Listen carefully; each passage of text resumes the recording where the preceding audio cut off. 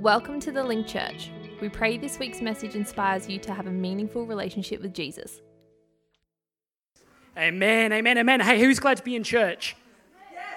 All right, we've got two people that are glad to be in church. Everyone else, apparently you've been dragged here. Well, it sucks to be you. I'm going to be preaching for a long time. Been reading the book of Acts, and it says Peter preached for a long time. I assume that's 3 hours. None of you have got anywhere to be, right? No, seriously, I love preaching. I love the honor that I get to have to take something from Scripture, realize it myself, and then share with you guys. In the room, online, welcome. So glad to have you here. Pastor Andrew, thank you for joining us online. You might have noticed that I am not Pastor Andrew. I'm his younger, less beardy, not quite as good-looking self. But don't stress, he will be returning. So today we're going to be starting a series on praise, and I've got part 1, and then next week he's going to come back, close off, preach the part 2 of this series. Please don't miss next week. It is going to blow your minds. And so today, I get the privilege and the honor to be able to start talking about praise. Now, this is an area that is super, super important to me. I love praise. I'm a little bit biased. I talk to the worship team about it a lot. Pray for them. They have heard me go on about praise for hours. I'm not going to do that to you today, but I am very tempted. But before I go any further, I just want to quickly deal with this misconception that a lot of us have about praise. Now, if you ask a typical Christian, what is praise? They'll tell you it's the 2 songs that we sing at the start of a church service, and you can recognize it because I'm playing the electric guitar and not the acoustic guitar. Like, there's an old rule of thumb amongst worship leaders that says if you're using an electric guitar, it's praise, and if you're using an acoustic guitar, it's probably worship. Now, this is an absolutely abysmal definition, because praise is more than just the songs that we sing. Like, there is so much more to praise than just singing a song in church. Now, I'm not going to touch on that today. I'm going to leave that for Pastor Andrew next week, and that's why I say please come next week. He's going to blow your mind. It's going to be awesome. Today, I'm just going to camp in that abysmal definition of praise as 2 songs that we sing at the start, because I feel like before we can go out and look at what praise is in the world, we've got to get that little bit right first, the bit where there's a worship leader guiding us through, and it's easy. Before we can go out and live praise, we've got to get that little bit right. And if I'm honest, I don't think that the church does. Not you guys. I'm not talking about the Link. I think we're pretty good here at the Link. But at most churches, if you ask people about praise, they treat it as if it's a 10-minute filler time at the start of a service where people who are late can come in and find their seats and not miss anything important. Thank you. And for me, that's scary. Like, I'm terrified at the thought that someone might miss out on praise because they thought it was just filler time. Like, I can personally attest that by what I've experienced, that my biggest breakthroughs, I'm talking about when I come into church and I'm at my lowest, when I am despondent, when I think there's no hope for the future, when I think that God could not have a plan for my life, and leave feeling empowered and full of the Holy Spirit and God's given me purpose and destiny again. Those moments don't happen in worship. They haven't happened for me in the Word. They've happened in praise. And so it is terrifying to me that there are people that are going through their Christian lives not experiencing the kind of breakthrough that happens in praise because we think of it as filler time or not important. And so today what I'm hoping to do is I just want to go to a scripture and I want to show you one thing, one very simple idea that I think is going to ignite passion for praise again. I think you're going to look at it with a new light. You're going to have a new appreciation for what we do up here, why we gather together around and praise God. And I think you're going to be able to live it out, not just here, but also in your day-to-day lives. Amen?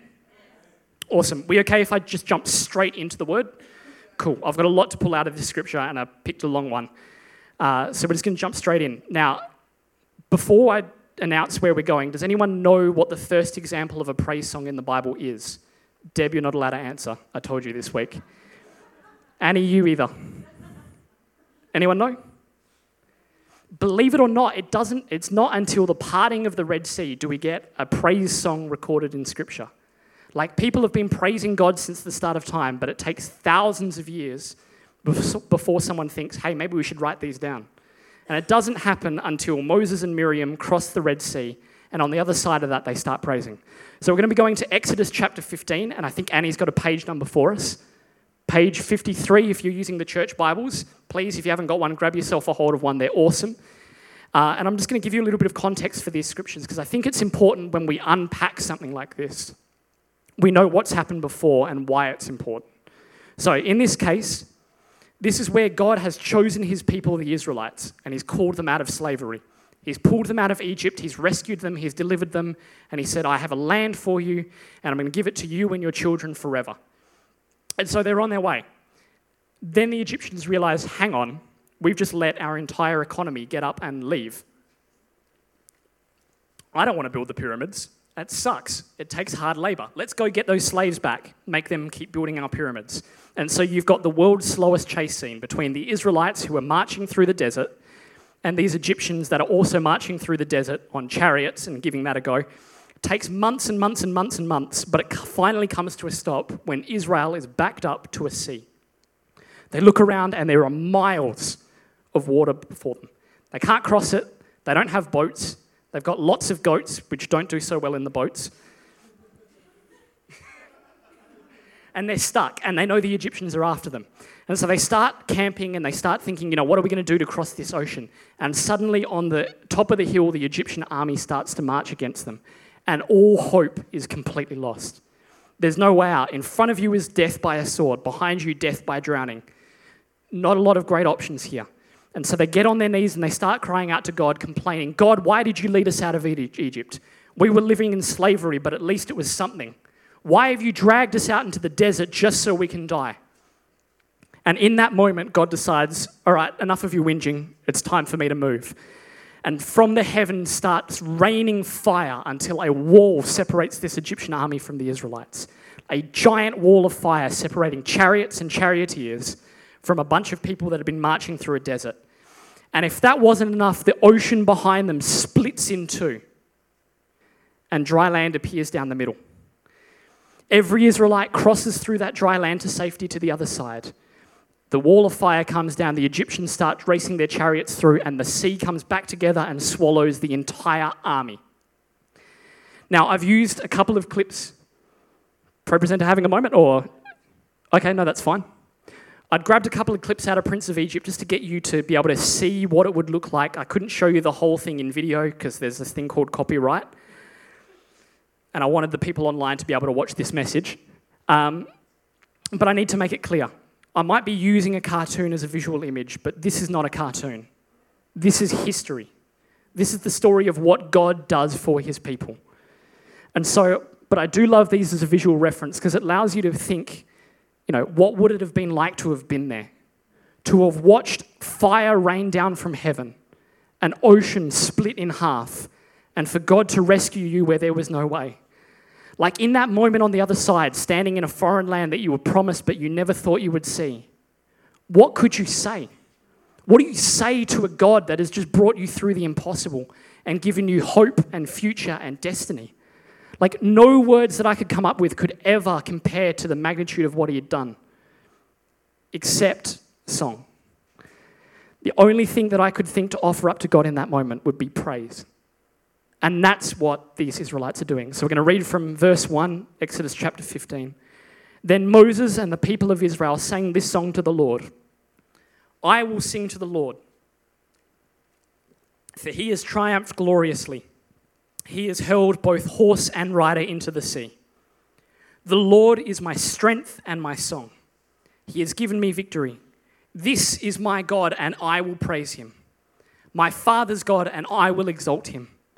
The Lord is a warrior. Yahweh is his name. Pharaoh's chariots and army he has hurled into the sea. The finest of Pharaoh's officers are drowned in the Red Sea. The deep waters gushed over them. They sank to the bottom like a stone. This would be an awesome song to sing next week. Your right hand, O Lord, is glorious in power. Your right hand, O Lord, smashes the enemy. In the greatness of your majesty, you overthrow those who rise against you. You unleash your blazing fury, and it consumes them like straw. At the blast of your breath, the waters piled up. The surging waters stood straight like a wall. In the heart of the sea, the deep waters will become hard. The enemy boasted, I will chase them and catch up with them. I will plunder them and consume them I will flash my sword, my powerful hand will destroy them. But you blew your breath, and the sea covered them. They sank like lead in the mighty waters. Who is like you among gods, O Lord? Glorious in holiness, awesome in splendor, performing great wonders. And this goes on for like quite a bit, so I'm just going to skip a bit and jump down to verse 18. The Lord will reign forever and ever. When Pharaoh's horses, chariots, and charioteers rushed into the sea, the Lord brought the water crashing down on them, but the people of Israel had walked through the middle of the sea on dry ground. Then, after this singing, Miriam the prophet, Aaron's sister, took a tambourine and led all the women as they played their tambourines and danced. And Miriam sang this other song to the Lord. Sing to the Lord, for he has triumphed gloriously. He has hurled both horse and rider into the sea. Amazing, right? Like, I love that these two are the first praise songs that are ever recorded in Scripture. A long one by Moses and then a really short one by Miriam. I think that's great because it says that praise can be many, many different things. Like, just in that, you've already got a lesson about praise. And so I'd encourage you, please, in your own time, go read these scriptures, study them, pull out all the lessons from them. Everything that you need to know about praise is in these two songs. But for today, I just want to pull out one thing from this scripture, and I'm going to do it in 3 parts. So I'll go through the 3 parts first, and then I'll show you the one thing that I want you to remember. And I really think that that one thing is going to change the way that you see praise. Amen? All right, ready to dive in? Everyone got their seatbelt strapped?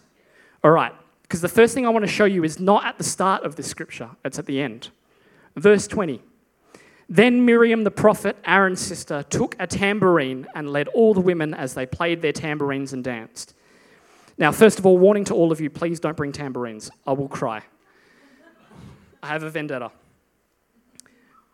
But the thing that I noticed about this verse is that there's no 36-hour montage here where like Miriam and Moses go away and they start planning bars on a whiteboard and they start like making a sick beat and then they teach the Israelites, they hold auditions and they see who gets the star part. There's none of this like production value or lights or anything. All there is just Miriam running along, grabs a tambourine, probably steals it from someone and then goes, I'm going to start singing because the joy that is within me is so great I can't help but praise. And the beautiful thing that I learn here is that praise was never meant to be something that we have to learn to do. Doesn't have to be something that we have to plan in advance. It can be, don't get me wrong, adding extra elements to praise is awesome. But that's not your starting point. The starting point for praise is what's in your heart. And it's meant to be, the thing that starts praise is meant to be something that is deep in us and deep in every single human being on the planet. God is not asking you for this super precise, amazing musicality, beautiful voices that are harmonious and working together. He's asking for an attitude of the heart. And so we need to stop being so self-conscious when we come in here on a Sunday thinking, what is the person next to me going to think about my voice? You know, did we hit that note right? Kurt stuffed up on his pedal again. We don't have to think about stuff like that. As long as our heart condition is right, it's good praise. Praise is all about the heart. And similarly, don't let a spiritual lack stop you from praising. Like, you don't need all these technical elements to praise, but you also don't need a super deep theology. You'll notice here that when the Israelites are praising, they're not these amazing people that know God, that have his law, that have his scriptures. In this moment, they're just a random people that he pulled out of the desert. He hasn't given them the Torah, he hasn't given them the commandments, he hasn't even given them anything to go on. The only thing that they know about God is that he led them out of Egypt and that he calls himself I am. They don't have a deep theology for praise. And so we don't need a deep theology for praise to start praising. No matter how new you are to God, you don't have to go any deeper to start praising. You can start from where you are. For those of you that want a quick scriptural reference, check out Romans chapter 1. I'm going to read from verse 21. Don't bother turning there. Yes, they knew God, but they wouldn't worship him. This is talking about the unbelievers, as God or give him thanks. And they began to think up foolish ideas about what God was like.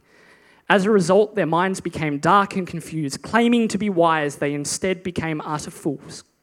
And instead of worshipping the glorious, ever-living God, they worshipped idols made to look like mere people and birds and animals and reptiles. Now, the thing that jumped out about that to me was that God expected praise from people that didn't know him. God expected praise from unbelievers. God would not expect that kind of praise from an unbeliever if it was impossible for them to praise God. And in fact, if you go through the Old Testament, you see time and time and time again where nations outside of Israel start to praise God. You've got Job, you've got Naaman, you've got King Artaxerxes. Like, praise is not something that is given to just the believer. You don't have to earn it. It's not given to you at salvation. It's given to every human being on this planet. And so I just wanted to clear that up a little bit. The unbeliever, when encountering God, will be able to praise him for who he is. And so you, where you're at, no matter what you've done, where you've been, how much you think you're disqualified, how little you know, you can praise God. If the unbeliever can praise God, you can praise him too. Amazing, right? All right, so next thing, we know that we can praise God. We know that it's internal inside of us and we already have all the qualifications we need. But how do we actually go about praising God? Let's go back to this passage in Exodus. So from verse 1, then Moses and the people of Israel sang this song to the Lord. I will sing to the Lord, for he has triumphed gloriously. He has hurled both horse and rider into the sea. The Lord is my strength and my song. He has given me victory. And this is the bit I want to focus on. This is my God, and I will praise him. My Father's God, and I will exalt him. Notice the pattern here. The Israelites observe God. They see him. They encounter him. And from that, they start to praise. It's not something that's manufactured. It's when they encounter God, they start to praise. They don't have to force it or make it happen. It's a natural response from every human being when we encounter God. And it should be the same for us. When we behold who God is in all his majesty and all his glory, it is impossible for us not to want to start praising. And as we start to get our heads around this, I want to highlight one potential danger of getting this wrong and a blessing of getting it right. So the danger is this. Because praise has to be a response to God and it has to be authentic from the heart, it can never be something that we can manufacture or fake. Now, this is dangerous for people, especially like me, who when they encounter a failure decide to double down and try harder. Like if I come in here on a Sunday and I'm going to praise God and I'm not feeling it, my first response is play harder, sing harder, focus on the musicality of it harder, try and hit the right notes better. But that's never going to work because praise was never meant to be done in our own strength. More effort's not going to make it happen. And that's tricky because, again, I think it's the same for a lot of people. When we struggle with something, our approach is to put more effort in. And that's not going to work with praise. So that's the danger. Don't fall into the trap of trying to make praise happen. Just relax, focus on God, and you'll start praising. And that's the beautiful flip side of it, is that you don't have to do it in your own strength. God gave you the gift of praise as a free gift that you can offer back to him. And so in those tough times where you're coming in and you're struggling to praise, you don't have to find the strength within you. You can just focus on God and naturally praise will start to flow. Like, you know this to be true. How many of you come in here on a Sunday and you've just had the absolute worst week? Yeah, all the time. It's something about Sundays that just seem to be a catalyst for things going wrong. Like, you can have the greatest kids in the world, put them to bed Saturday night, absolute angels. Don't give me that look. You put your kids to bed Saturday night and they are angels. And somehow in the 10-hour window between when you put them to bed and they get up at 5 a.m. in the morning, they have, for some reason, turned into complete terrorists. AKs and RPGs and all. Like, you can have an amazing week at work. You can stay late on Friday night making sure that the office is pristine. And yet somehow, in the 24 hours of Saturday when no one's come in, the whole place will have burnt to the ground. Someone's calling you going, we need you to come in now. I don't care how good your marriage is. I've heard this from other people. This is not Shane and Deb. They're perfect, obviously. But you can have the best marriage in the world. And the minute you climb into the car to go to church, suddenly that is just a catalyst for fights out of nowhere. There is no better time to start a fight than in the car on the way to church. And so imagine if at the end of that rough week at work, kids acting like terrorists, a fight in the car over, you came into this place 5 minutes late, you're disgruntled, you're angry, you're completely dazed and confused. Imagine if in that moment you had to try and make this thing we call praise happen. Like, imagine if you had to put it together, manufacture it, and offer something from yourself to God. It would literally be impossible. And so that's the beautiful thing about praise, is that all we have to do is focus in on who God is, take a deep breath, focus on him, and naturally that praise will start to flow. So when you're in those moments and you've barely made it to church and you're feeling angry and dazed and confused, all you've got to do is focus on who God is and you'll start praising. Amen? Amen. Now there's one sort of exception to this rule. Well, not an exception, it still works. But the truth is, in the times where you need praise the most, it is hardest to praise. We've already talked about Sundays. When you come in and you know that you want to praise God on a Sunday, everything will try and stop you from praising. And it's the same during the week. When you need to praise most is the moment where it becomes impossible to praise. Say, for example, you want to praise God as healer. You need to praise God as healer. The moment where you need to praise God as healer the most is when you're waiting on a miracle. But that is the toughest time to declare that God is healer. It is difficult to say that God is your provider in the moments where your bank account is on the wrong side of zero and a bank's coming after you for a mortgage. It is barely possible to declare that God is your deliverer when day after day after day after day you get stuck in the same toxic habits, the same toxic routines, when you're feeling like you're going back to that same sin again and again and again and again and again. It becomes difficult to say that God is your deliverer. So what can you do in those moments? Well, it's in this scripture as well. You don't necessarily have to focus on who God is in those moments. You can focus on what he's done. God isn't asking you to grit your teeth and pretend that he's still healer if you can't see it. Although if you can make that declaration by faith, go for it because it's awesome. God is saying, I will remind you that I am a healer. I will show you. I will give you example and testimony. And then you can stand on the promise of what I've done in other people's lives and say that you are healer because you've seen it. And sometimes in those moments where you're feeling empty and you feel like you've got no hope, all you have is the testimony of what God has done in the past. Take the Israelites. Again, as I say, at this stage of the journey, they don't know anything about God. They don't have a Torah to stand on. They don't have the character and the names of God to stand on. The only name that they have for him at that point is I am, which doesn't clear up a whole lot. So when they're praising him, it's not from a place of they know who God is. They're praising him for the fact that they've seen him part an ocean, lead them out of Egypt, rain fire from heaven. And it's the same for you guys. Like, if you don't have testimony and stories in your own life, believe it or not, Scripture is full of them. Scripture is there to show you what God has done in history so that you can stand on that in your tough moments and your situations. Like, we see example time after time and time after again of God being faithful, God healing, God restoring, God delivering, God providing. If you need something to stand on, God is the one that created heaven and earth. He called a people out of slavery. He parted the seas, made food fall down from the sky for them. He gave them a law that would divide between life and death so that they could have life and not death. And when they couldn't even get that right, he came down to earth in the human being of Jesus Christ, died in our place, paying the penalty for every toxic behavior, every selfish habit, every moment of lust and envy and greed and anger. He paid it all so that we could still spend eternity with him. That's the God that we praise.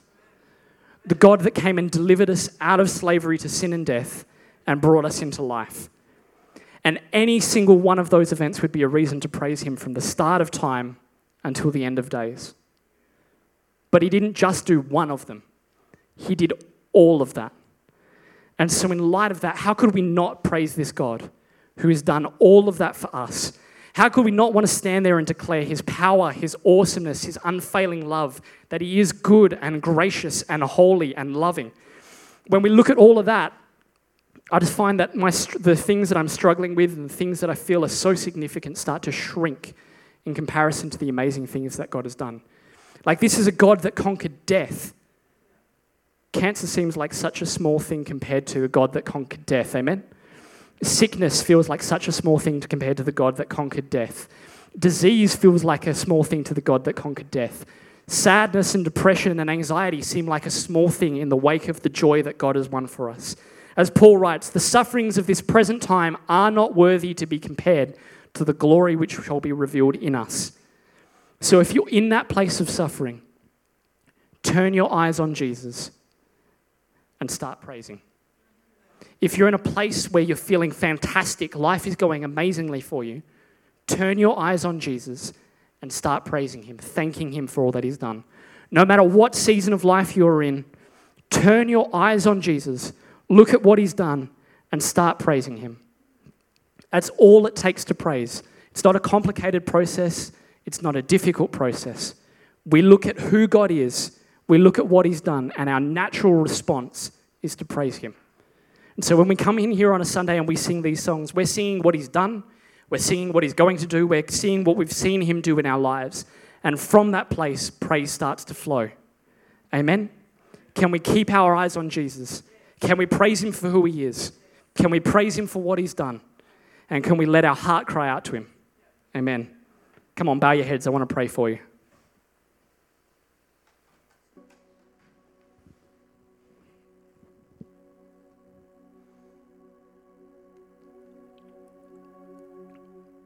I think about praise quite a lot. As a worship leader, as someone that looks after the worship team, like it's something that's near and dear to my heart, and I think about it quite a lot. And I really believe this. I think we're at a bit of a flashpoint where things could go one of two ways. Either we could keep doing the same thing week in, week out, seeing the same results we've seen, the same stagnant church growth, the same continuation of no miracles. We could see the same no breakthrough. Or we could start to see a generation that praises God in spirit and in truth. We could see a generation of praise that opens prison doors like the apostles saw, that breaks chains like Paul and Silas saw. I believe that we could see a praise where people walk into the room during praise and break down in the presence of an almighty God. I believe that if we're willing, we'll see people finding breakthrough in the midst of praise. And we'll start to see life change all across this city. And I look at it and I think it's so achievable when we do things God's way. Like all it's going to take to raise a generation of worshipers that will praise God and see breakthrough is to start turning our attention to Jesus and praise him with who he is and what he's done in mind. It's not complicated. We just need to start getting serious about keeping Jesus in focus. I think about it like this. When you're driving, where you're looking determines where you're going. Like if you get distracted by your friend trying to show you something on their phone, before you know it, you've mounted that curb.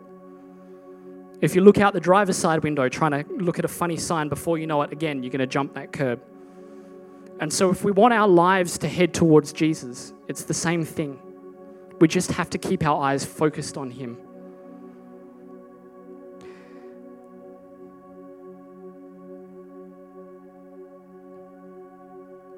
Maybe as you're sitting there, you're taking stock, you're realizing that currently your eyes are not on Jesus. You don't know what happened, where you lost your way, but suddenly it's hard to see him in praise. It's hard to acknowledge what he's done in your life. Hard to acknowledge who he is. Can I just say, you might not be reaching out to God, but he's reaching out to you. This is the God that died for you. Died so that he could be in a relationship with you. Like if that's not love, I don't know what is. And in this moment, he is saying, come, my child. He's not offering anger. He's not offering punishment. He's offering forgiveness. And he's offering a relationship with him. So if you've heard what God can do in praise, if you want to see what it's all about, to be able to praise a God that loves you, to praise a God that cares about you, can I ask you just to be bold for a couple of seconds? Can I ask you, while no one's looking around, everyone's heads are bowed and everyone's eyes are closed, if you need to make a decision in this place that you're going to keep your eyes on Jesus, that you're going to praise him from that place, and you want to see what a relationship with God can look like, can I ask you to be bold and slip up your hand? I see that hand. I see that hand. I see the hand. My hand is up. I also want more of Jesus. I'm not calling you up to the front. I'm just saying if you want to take this opportunity while only God is watching and say, I want to start this relationship with you. I want to start praising you authentically from the heart. God, I want to know what it looks like to look at Jesus and to know him, to really, really know who you are. This is your opportunity. Amen. I see that.